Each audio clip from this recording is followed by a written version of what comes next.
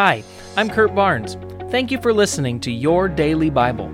It's my prayer that you would be continually growing in your relationship with Jesus and that this podcast would be one of the many tools that the Holy Spirit is using in your life to bring about transformation. Don't forget to press the subscribe button, and remember, you can hear our full-length sermons at scf.tv. Welcome back to Your Daily Bible, friends.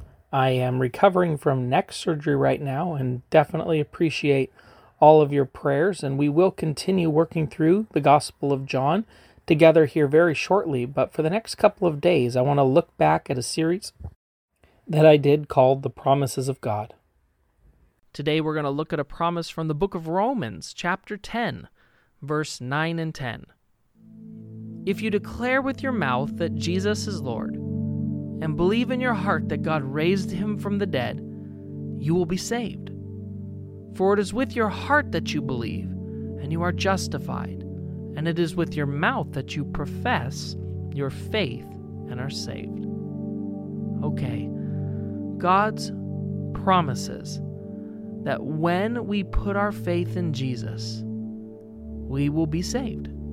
Salvation is not something we do. It's not something we earn.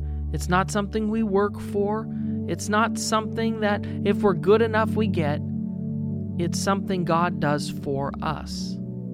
I talk to people all the time who feel like maybe they haven't done it right. Maybe they haven't prayed the prayer in the right order or said the right things.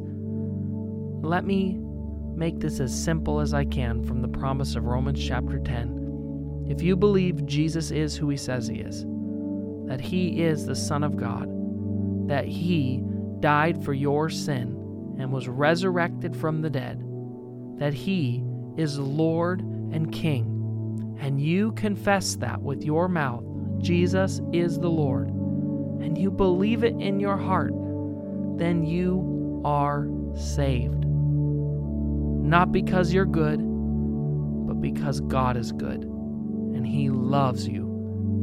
And you will get to spend eternal life with him. Let's pray. Thank you, God.